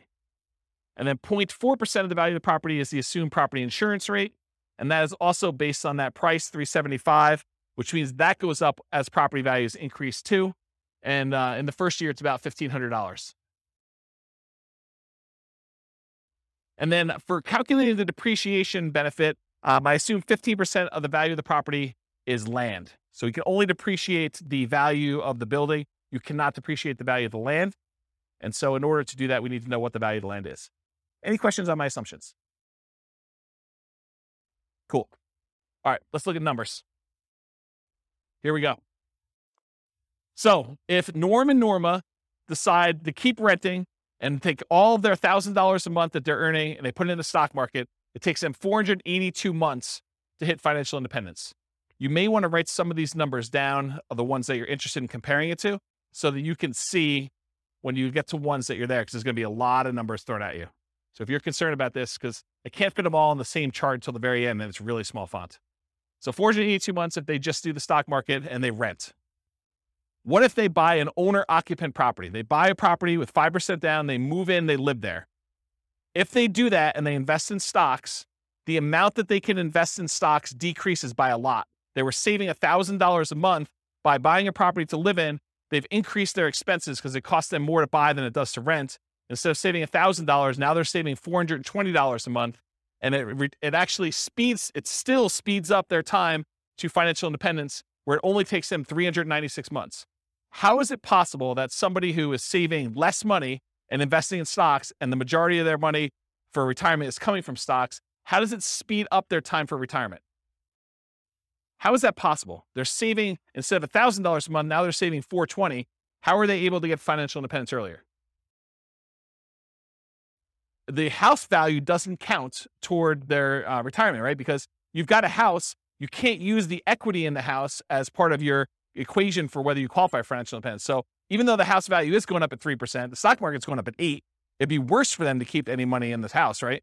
So like, what is causing them to be able to achieve financial independence earlier? Pay off the mortgage. So by the time the mortgage gets paid off, they no longer need to be able to afford that principal and interest part of that payment. So they're, instead of having to earn $5,000 a month, now they need to earn about $3,000 a month in order to be qualified as financially independent, because they don't even have enough income to pay for the mortgage anymore. There's no mortgage, right? So that's why it's lower. 396 months is how long it takes them if they buy a house as an owner occupant. If they keep renting, they stop buying a house now, they went back to saving $1,000 a month, and instead of just buying the owner occupant, they saved up, they put 20% down, they bought up to 20% down rentals, they can retire in 370 months. So faster than if they bought a house and invest in stocks. So they're renting here themselves, but they've got 10 rentals, 370 months. If they do 25% down rentals instead of 20% down, so they take a little longer to save, but the cash flow on them is a little bit better, it takes 346 months to get there. If they say, hey, listen, I want to do this 15% down non-owner occupant loans, but they pay PMI, that's still 370 months. So it's still 370 months whether they put 20% down or 15% down. It's faster if they do 25% down. And by the way, this one is part of the buy and hold class. I go through this in detail. I'm just sort of getting to the spot where we start talking about house hacking. Okay. This is sort of like build up. Okay. So ignore house hacking for a second. Should they rent or should they buy? Should Norm and Norma keep renting for $1,800 a month, increases with inflation, or buy a property with almost $600 a month higher cost? They go from saving about $1,000 per month when renting to about $420 per month when they buy a property to live in. Should they rent or buy? They have reduced savings amount. Will it matter? And we already talked about this. They eventually pay off that mortgage. And if you wait till you pay off the mortgage, then your qualification for financial independence gets much easier. So that sort of becomes an easier hurdle once you get to that point. Okay, so now they owner occupy, then they do 20% down payments. So this one, they buy one owner occupant property, then they take their extra money and they save up for 20% down payments. That takes 394 months. Just the tiniest bit faster than if they buy the owner occupant and they do all stocks. Doesn't really make that big of a difference. What if they do 25% down? Still 394 months. Wow, that's kind of weird. 25% and 20% still the same. Whoa, it's even the same for 15% down. All of these are 394. Why is that happening? Because 394 is when they pay off their mortgage. And so they just kind of like, whoop, they all qualify based on that then. Okay, so we talked about why these are similar, because they pay off their mortgage. So here's the buy and hold stuff summarized just to show you the fastest ones if they do short-term rentals, which we didn't really talk about tonight, but those are the fastest ways for them to achieve financial independence if they buy properties and use them as short-term rentals. Otherwise, this is the kind of the speed of all of them. Okay, what if they nomad? They buy 10 nomad properties, basically buy that first 5% down. They move in, they live there for a year. As soon as they have enough down payment and debt to income ratio to be able to qualify for the next one, they buy the next one. They repeat this until they have 10 properties as rentals. And they kind of do that. And if they do that strategy, it takes them 320 months. So besides the short-term rental strategy, nomading, just plain vanilla nomad of buying 10 properties, is faster than all the other strategies. Doing all stocks, doing all 15% down, 20% down, 25% down rentals. So nomad crushes it. Okay? And honestly, they don't even buy their 9th and 10th property until after they achieve financial independence. So they only need to get to 8 before they get those numbers. Okay? Fixer Upper Nomad. So this was the buying 10 nomad properties at 5% down, took 320 months. If they go buy a property at a discount, and I cover the assumptions for this in last week's class on nomading, but basically that takes 231 months. So if you're buying properties at a discount and you're getting a little bit better cash flow on those, it's faster. 231 months to buy properties at a discount if you're doing Fixer Upper Nomad, if you could find them in your market. Okay. If you do nomad by proxy, you have someone else move in on your behalf, either your kids or your grandparents, or your parents rather, or your grandparents. It could take 214 months to do nomad by proxy. And go watch last week's class to go find the details of that, because there's a lot of nuance to what is involved in that. Okay. If you decide to do short-term rentals with nomad, so you buy a property, you live there for a year by yourself, then you convert it to a short-term rental where you're getting a little bit of a premium on rent. If you do that, 154 months. So converting your property to a short-term rental after you move out is 154 months. So now we're going to talk about nomad with house hacking. We covered this last week, but it kind of straddles both realms, right? We have nomad, but then we also have house hacking. So essentially the same as getting a side hustle, which you talked about, extra income each month. Start the income at month 33, which is when they buy their first property. So I just started it when they bought their first one, and I have it go. So I'm going to show you 1 roommate, 2 roommate, 3 roommates, and 4 roommates, $650 a month per roommate. So $2,600 if they have 4, $650 if they have 1, and everything in between, $650 each one. So here it is. These are the 3 with roommates. So if you have 1 roommate, it takes 263 months. Doing regular nomad was 320. Now it takes 263 if you just get 1 roommate and you do nomad with house hacking. If you get 2 roommates, 238 months, just under 20 years to retire with those baseline assumptions. If you get 3 roommates, 214 months. So I think you save whatever that difference is. That's 2 years? 238 to 214, 2 years. And then if you do 4 roommates, it's 202 months. So you save another year if you go from 3 roommates to 4 roommates. Okay? Any questions on this? Nomad with lease option exit takes longer, 379 months right now with those assumptions. And again, I'm going to point out, if you change these assumptions, nomad with lease option could be the winner. Like, it could be the best strategy. But with the assumptions I use and their starting position and all this stuff going on, it just works out that they don't do very well with it. You have questions?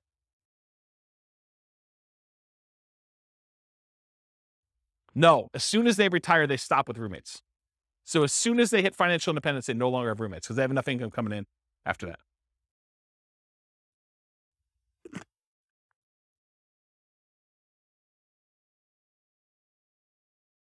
Okay.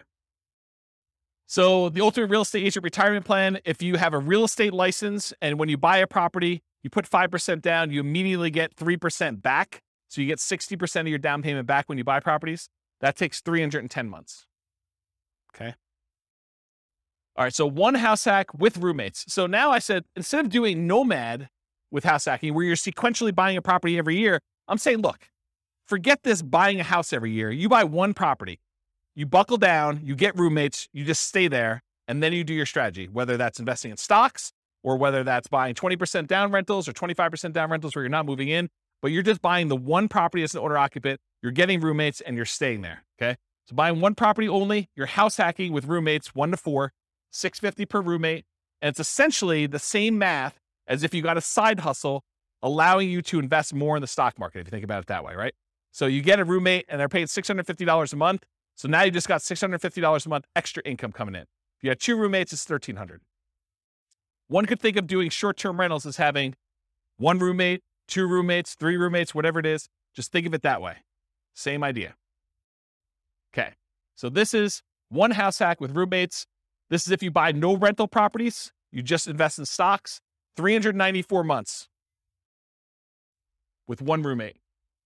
You buy a property and you do Invest in stocks and you have 2 roommates, 373 months. Buy 1 property, 5% down, 3 roommates, 334 months.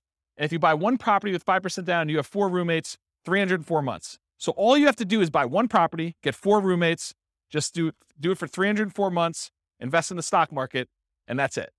That's the strategy there. Okay, what if you do house hacking and then you buy rentals? So we're still doing that 1 owner-occupant property. We're still getting 1, 2, 3, or 4 roommates. We're going to vary those. But then you're going to buy up to 10 non-owner-occupant rentals. So you're not doing any more nomading. You're not moving anymore. You're just buying 15% down, 20% down, 25% down rentals when you do this. You're going to vary your down payments between 15% down with PMI, 20 or 25. And we're also going to compare this to not doing rentals, just investing in stocks, just so you can see the number. Here they are. So you buy 1 property with 5% down, you have 1 roommate, and you invest in stocks, 394 months.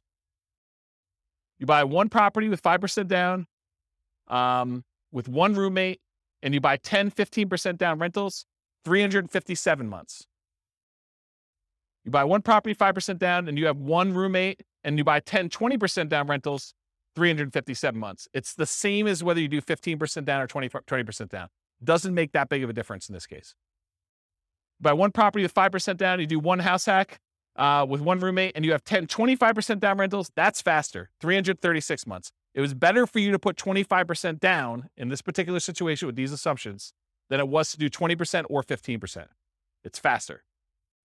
Counterintuitive. Save up more, wait to buy the properties, then when you buy them, they have better cash flow. Doesn't make a lot of sense, but mathematically, it's what happens. Okay? Any questions on this? We're going to go through 2 roommates, same numbers, 2 roommates, 3 roommates, 4 roommates. Okay, this is 2 roommates. Same thing. 1 house hack, 2 roommates, just investing in stocks, 373 months.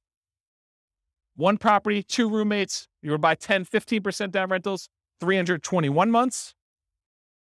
Buy the property with 2 roommates, you're going to buy 10, 20% down rentals, 316 months. So that's like 5 months faster than 15. Or sorry, 5 months. Yeah, 5 months faster.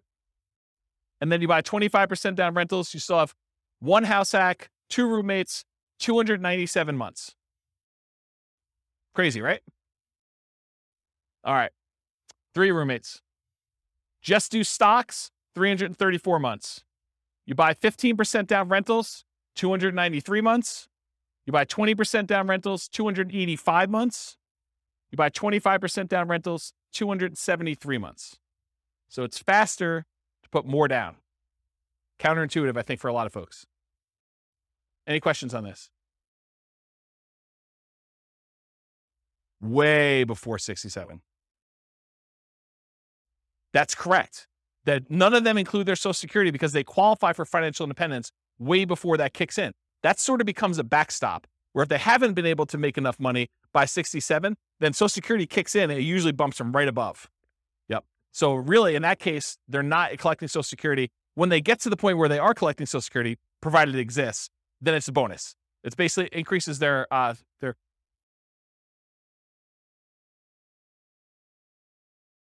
till 67.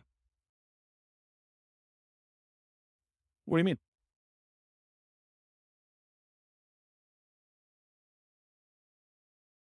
Yes, but if you already have enough to live financial independence, doesn't matter. Yes. And so that's correct. That's what I said before. That's why I said I assumed it was going that you're working to 6-7, but really, if they stop working early, it's going to be lower than that. But by then, it doesn't matter because they've already achieved financial independence earlier. They have enough income coming in from their investments between, rental property cash flow or the stock market, that safe withdrawal rate, that it doesn't matter because they've got whatever it is, $5,000 adjusted for inflation coming in. Yep. But then you're right. It doesn't go up anymore. And then you got to decide, should I work till 67 so that I can keep getting income and adding to it? Well, I don't think it matters. I mean, I'm 47. I don't know. How old am I? 47. And I don't care.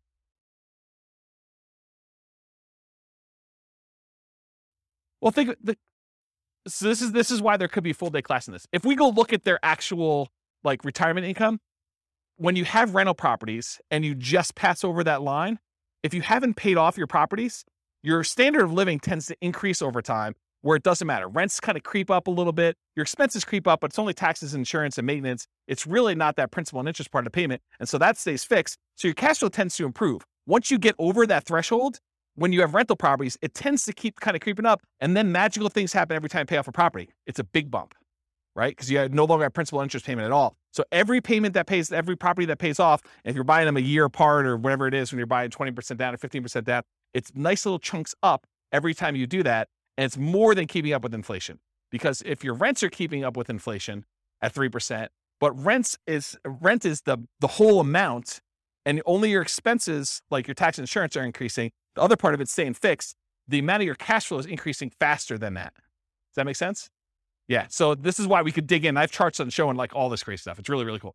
But yes, it doesn't matter. Once you get to the point, you're like, okay, Social Security is just a bonus. It's like if property values and rents went down and I just had enough to kind of creep over the line. If everything was paid off, I've got, just enough for that. Then Social Security becomes like an extra thing. But for the most part, it's a blip on the chart for most people. Yeah. Yeah. Age 43. For which one? 273? Yeah. So age 43. That's not bad. Not bad. All right. So this is 3 house hacks, 3 roommates. If you do 4 and you just invest in the stocks, 304 months. If you buy the 15% down rentals, 293 months. If you buy the 20% down rentals, it's 285 months. And if you buy the 25% down, it's 273 months. Okay. Now what I did is I combined all just the house hacking ones, and I tried to group them so that you could just see visually how big they are. The numbers are all there, but it's going to be hard for you to read back there. But you could see this is the one where they are just investing in the stock market. This is the one where they're doing one roommate with 15% down, 20%, and 25. And then this is 2 roommates, 3 roommates, and 4 roommates. The difference between 3 roommates and 4 roommates is not significant at all. It's actually the same. So it didn't matter.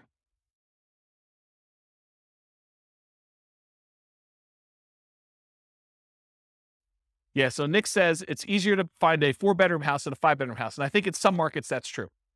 But you could find a 3-bedroom house with 2 rooms in the basement too, right? So you definitely can find 5-bedroom type units. Yeah. Yep. But you can see a steady decline for the most part as you do this. And as you go from 15% down to 25% down for these numbers. What I find interesting though is you get 4 roommates and you ignore all the real estate stuff, still 304 months, which is pretty promising, right? Even better than doing some rental stuff with 2 roommates and stuff like that. A lot less work, right? Right. So you got to make it worthwhile. And again, it's these specific assumptions and their situation and their properties and everything else. You buy in a different market, the numbers could be very different. And there's another weird thing that's going on here is equity does not get calculated into this formula with my assumptions. Why? Because equity doesn't count to financial independence, right? You remember the formula for financial independence is all the passive income from annuities, Social Security, and pensions. So that's not any of those. Cash flow from properties, it's not really there, although it's kind of a weird function of that when you pay off a property. But then on the bottom part of it is that 4% safe withdrawal rate on any assets you have invested in the stock market, mutual funds, and everything else. It doesn't include equity because you don't do 4% safe withdrawal rate on equity.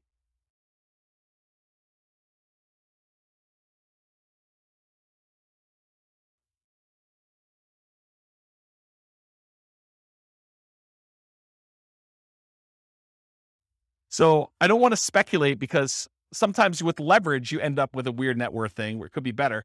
But in general, yeah, you end up with higher money invested in stocks in order to generate that same dollar amount. Yeah. Crazy, right? Okay. So this is all the ones for house hacking. Any questions? Then this is everything. Okay. So the green ones are all the buy and hold stuff.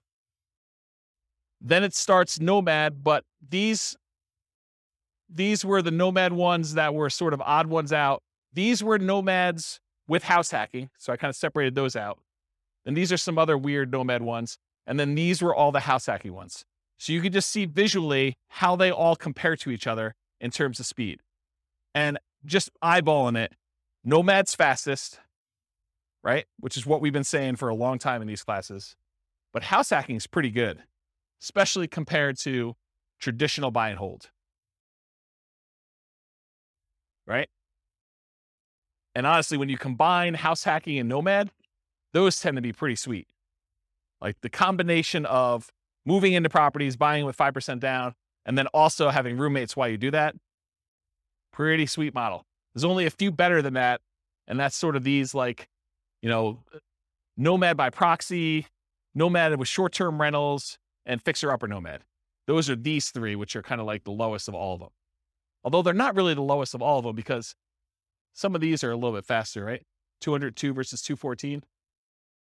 Nomad with short-term rentals is the best right now of the ones we've done so far. With these assumptions in this particular situation, which you can't overgeneralize this because you got to run your own numbers. But if you're trying to evaluate what plan to do, you put in your numbers, you put in your situation, you run the software, and you run through each one of these to find out which one makes sense in my market with these things. All right, I think that's it. So, I got like one conclusion slide, but I think I've talked about most of it. So I'll go back to this slide so we can look at it and have more discussions. But so in conclusion, assumptions for modeling matter a lot.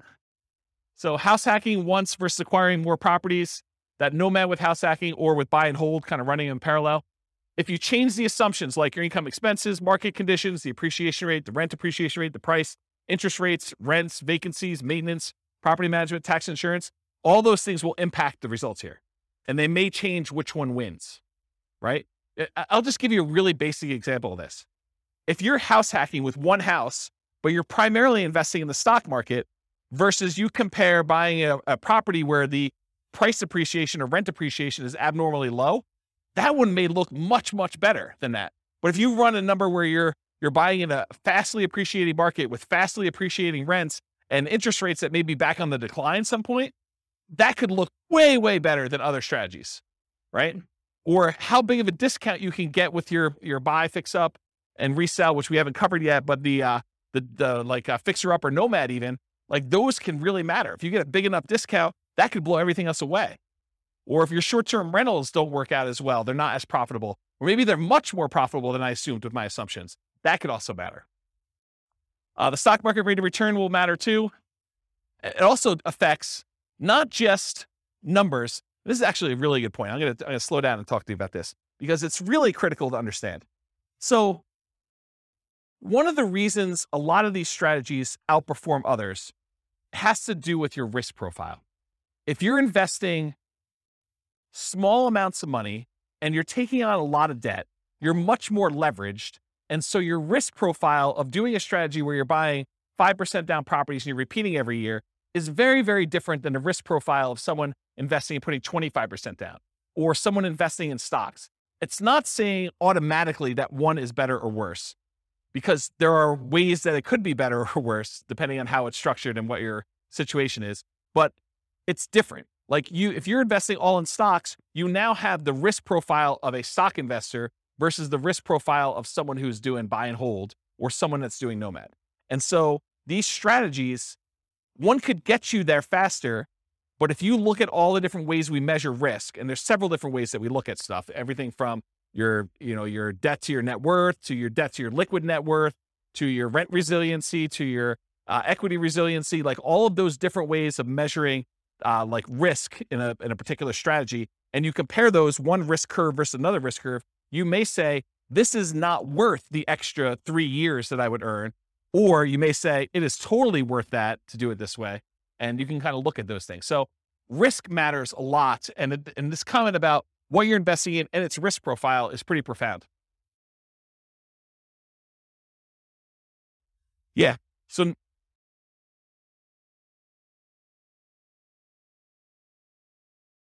yeah.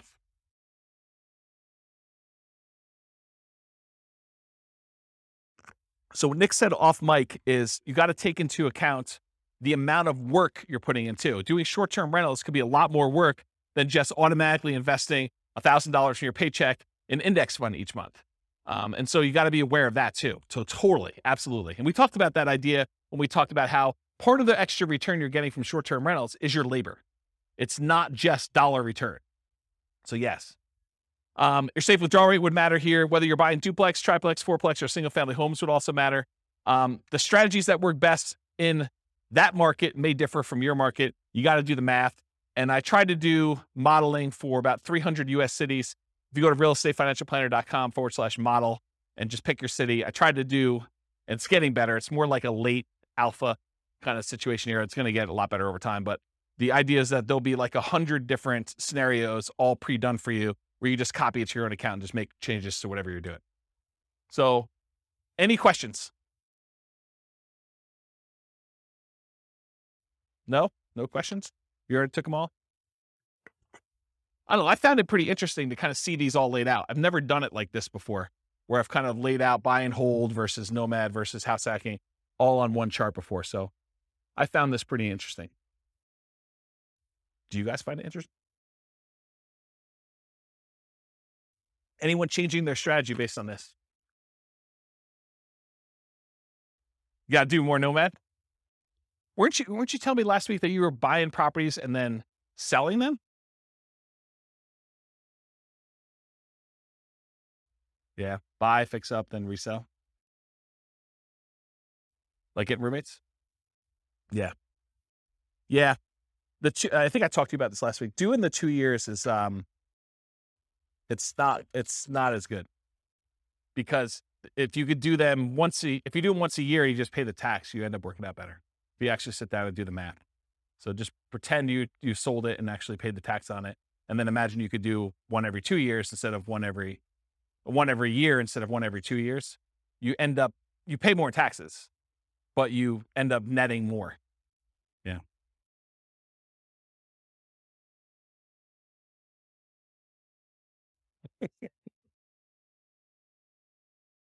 Yeah.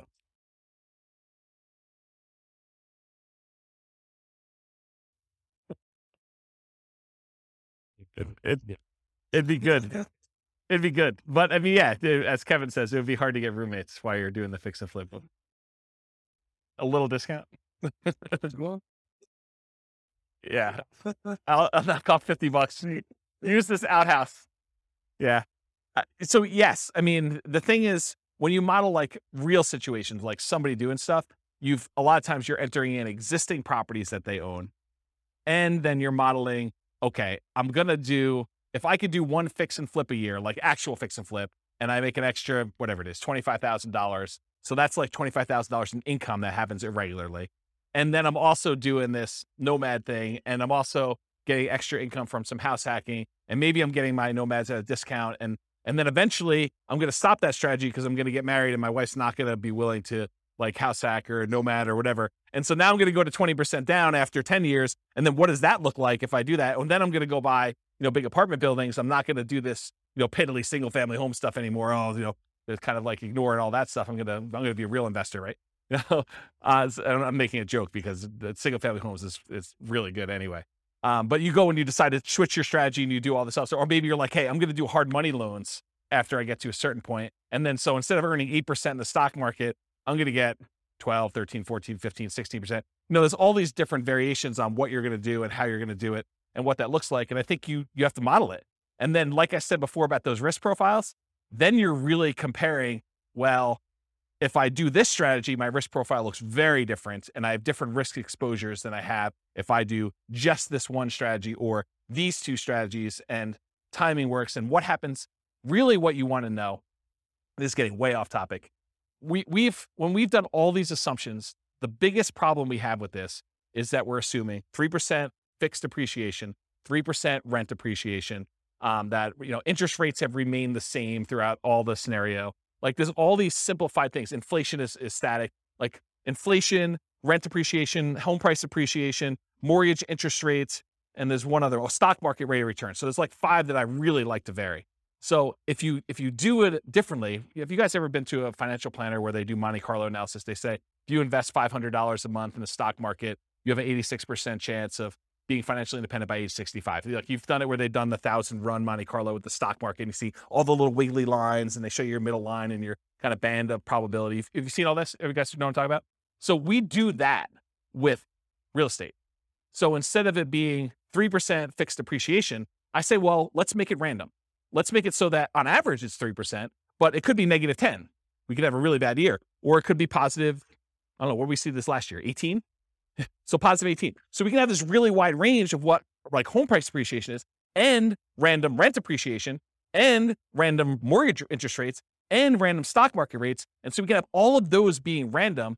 And then you tell me your strategy where you're like, okay, I want to buy a house every year as a nomad and I want to get roommates.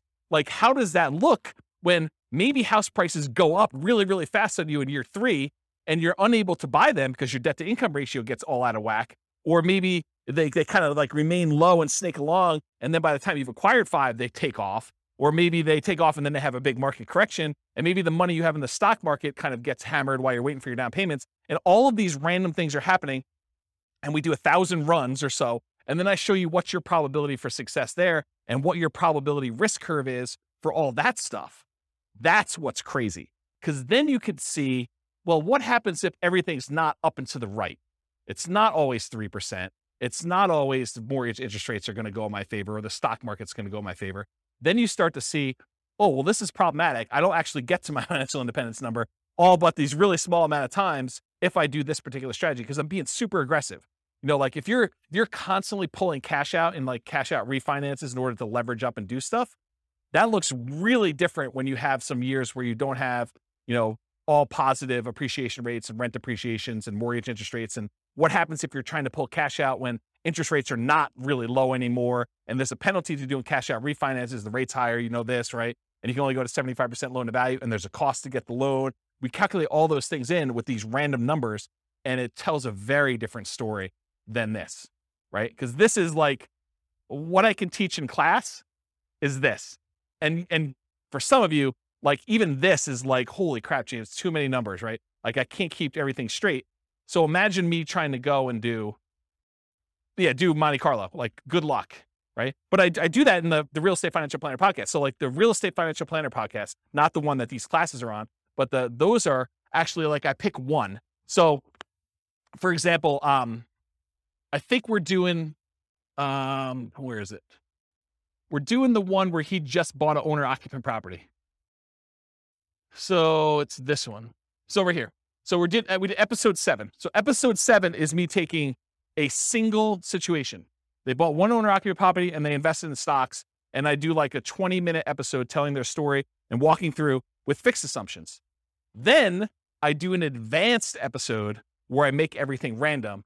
And I go into detail about how random stock market rates, random rent, random price, all that stuff impacts them in that one situation. And then next week, I'll do episode 8, which is them buying 20% down rentals. So that becomes episode 8 for the Real Estate Financial Planner podcast. And then there's an advanced version of that. And they're separate podcasts. So that's the thinking. So over time, you'll start to get a feel of, oh, this is more risky, you know, lower probability of success than this one. Or the range, the variance is much greater, where they may be able to achieve financial independence really early if things really go their way, but it could be really, really late if they do that. Where another strategy might be a very narrow band. It's like within 5 years and like 90% of the runs are within that, right? And so you could see the difference between those. Does that sort of make sense? Okay. Yeah. Oops. Yes. 10%. Yeah, because that could happen. So we could do it such that they're tied. Like I can make it so that, you know, rent appreciation and price appreciation are the same. So if one's going up 5%, the other one's going up 5%. We could do that. Or I could make it so that they're at least correlated, right? Like I could do, it's 5% appreciation, and then do like plus or minus 1 from that, right? Like I could do some type of coding to that. I haven't gotten to that point yet, partially because I do think that you can see situations where they are uncorrelated. And so I kept it uncorrelated for that reason. What's that? You can. Yeah. You could see like the wide range of things in that case. Yeah. Are you like a math person? Okay, good. Good. Yeah, good. Awesome. I mean, I like math people. So, yeah. Right. So you get the range of values to do it that way. Yeah. So you understand what I'm talking about. So I didn't program specifically in a pandemic, but I did do market corrections. And so what I did is I have another rule you can run where there's a random event.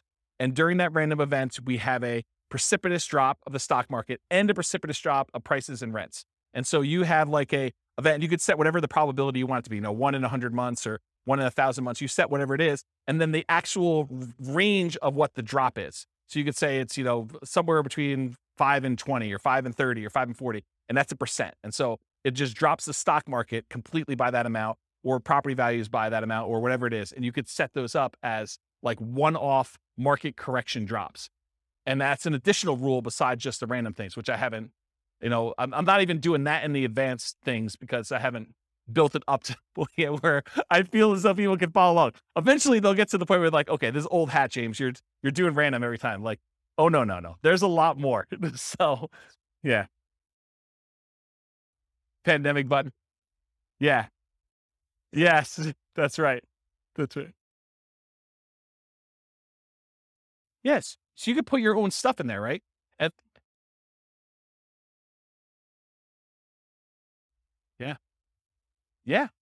You look at your own charts. So we have a whole chart for rent resiliency, and I've yet to build the equity resiliency chart, but that's going to be built before the next class, for the class that I teach on that. But yes, so you go look at the curve, and then you look at the curve compared to another scenario. So you build out your whole scenario. This is my plan. Then you make a copy, and then you modify the copy so that the copy becomes, okay, instead of doing this, change this and change this and change this. And then you could plot the charts over each other to see, oh, here's my cash flow, here's my net worth, here's my rent resiliency chart, here's my debt to net worth, here's my debt to my liquid balance, all my account balance stuff, here's my number of reserves that I have in cash. Here is,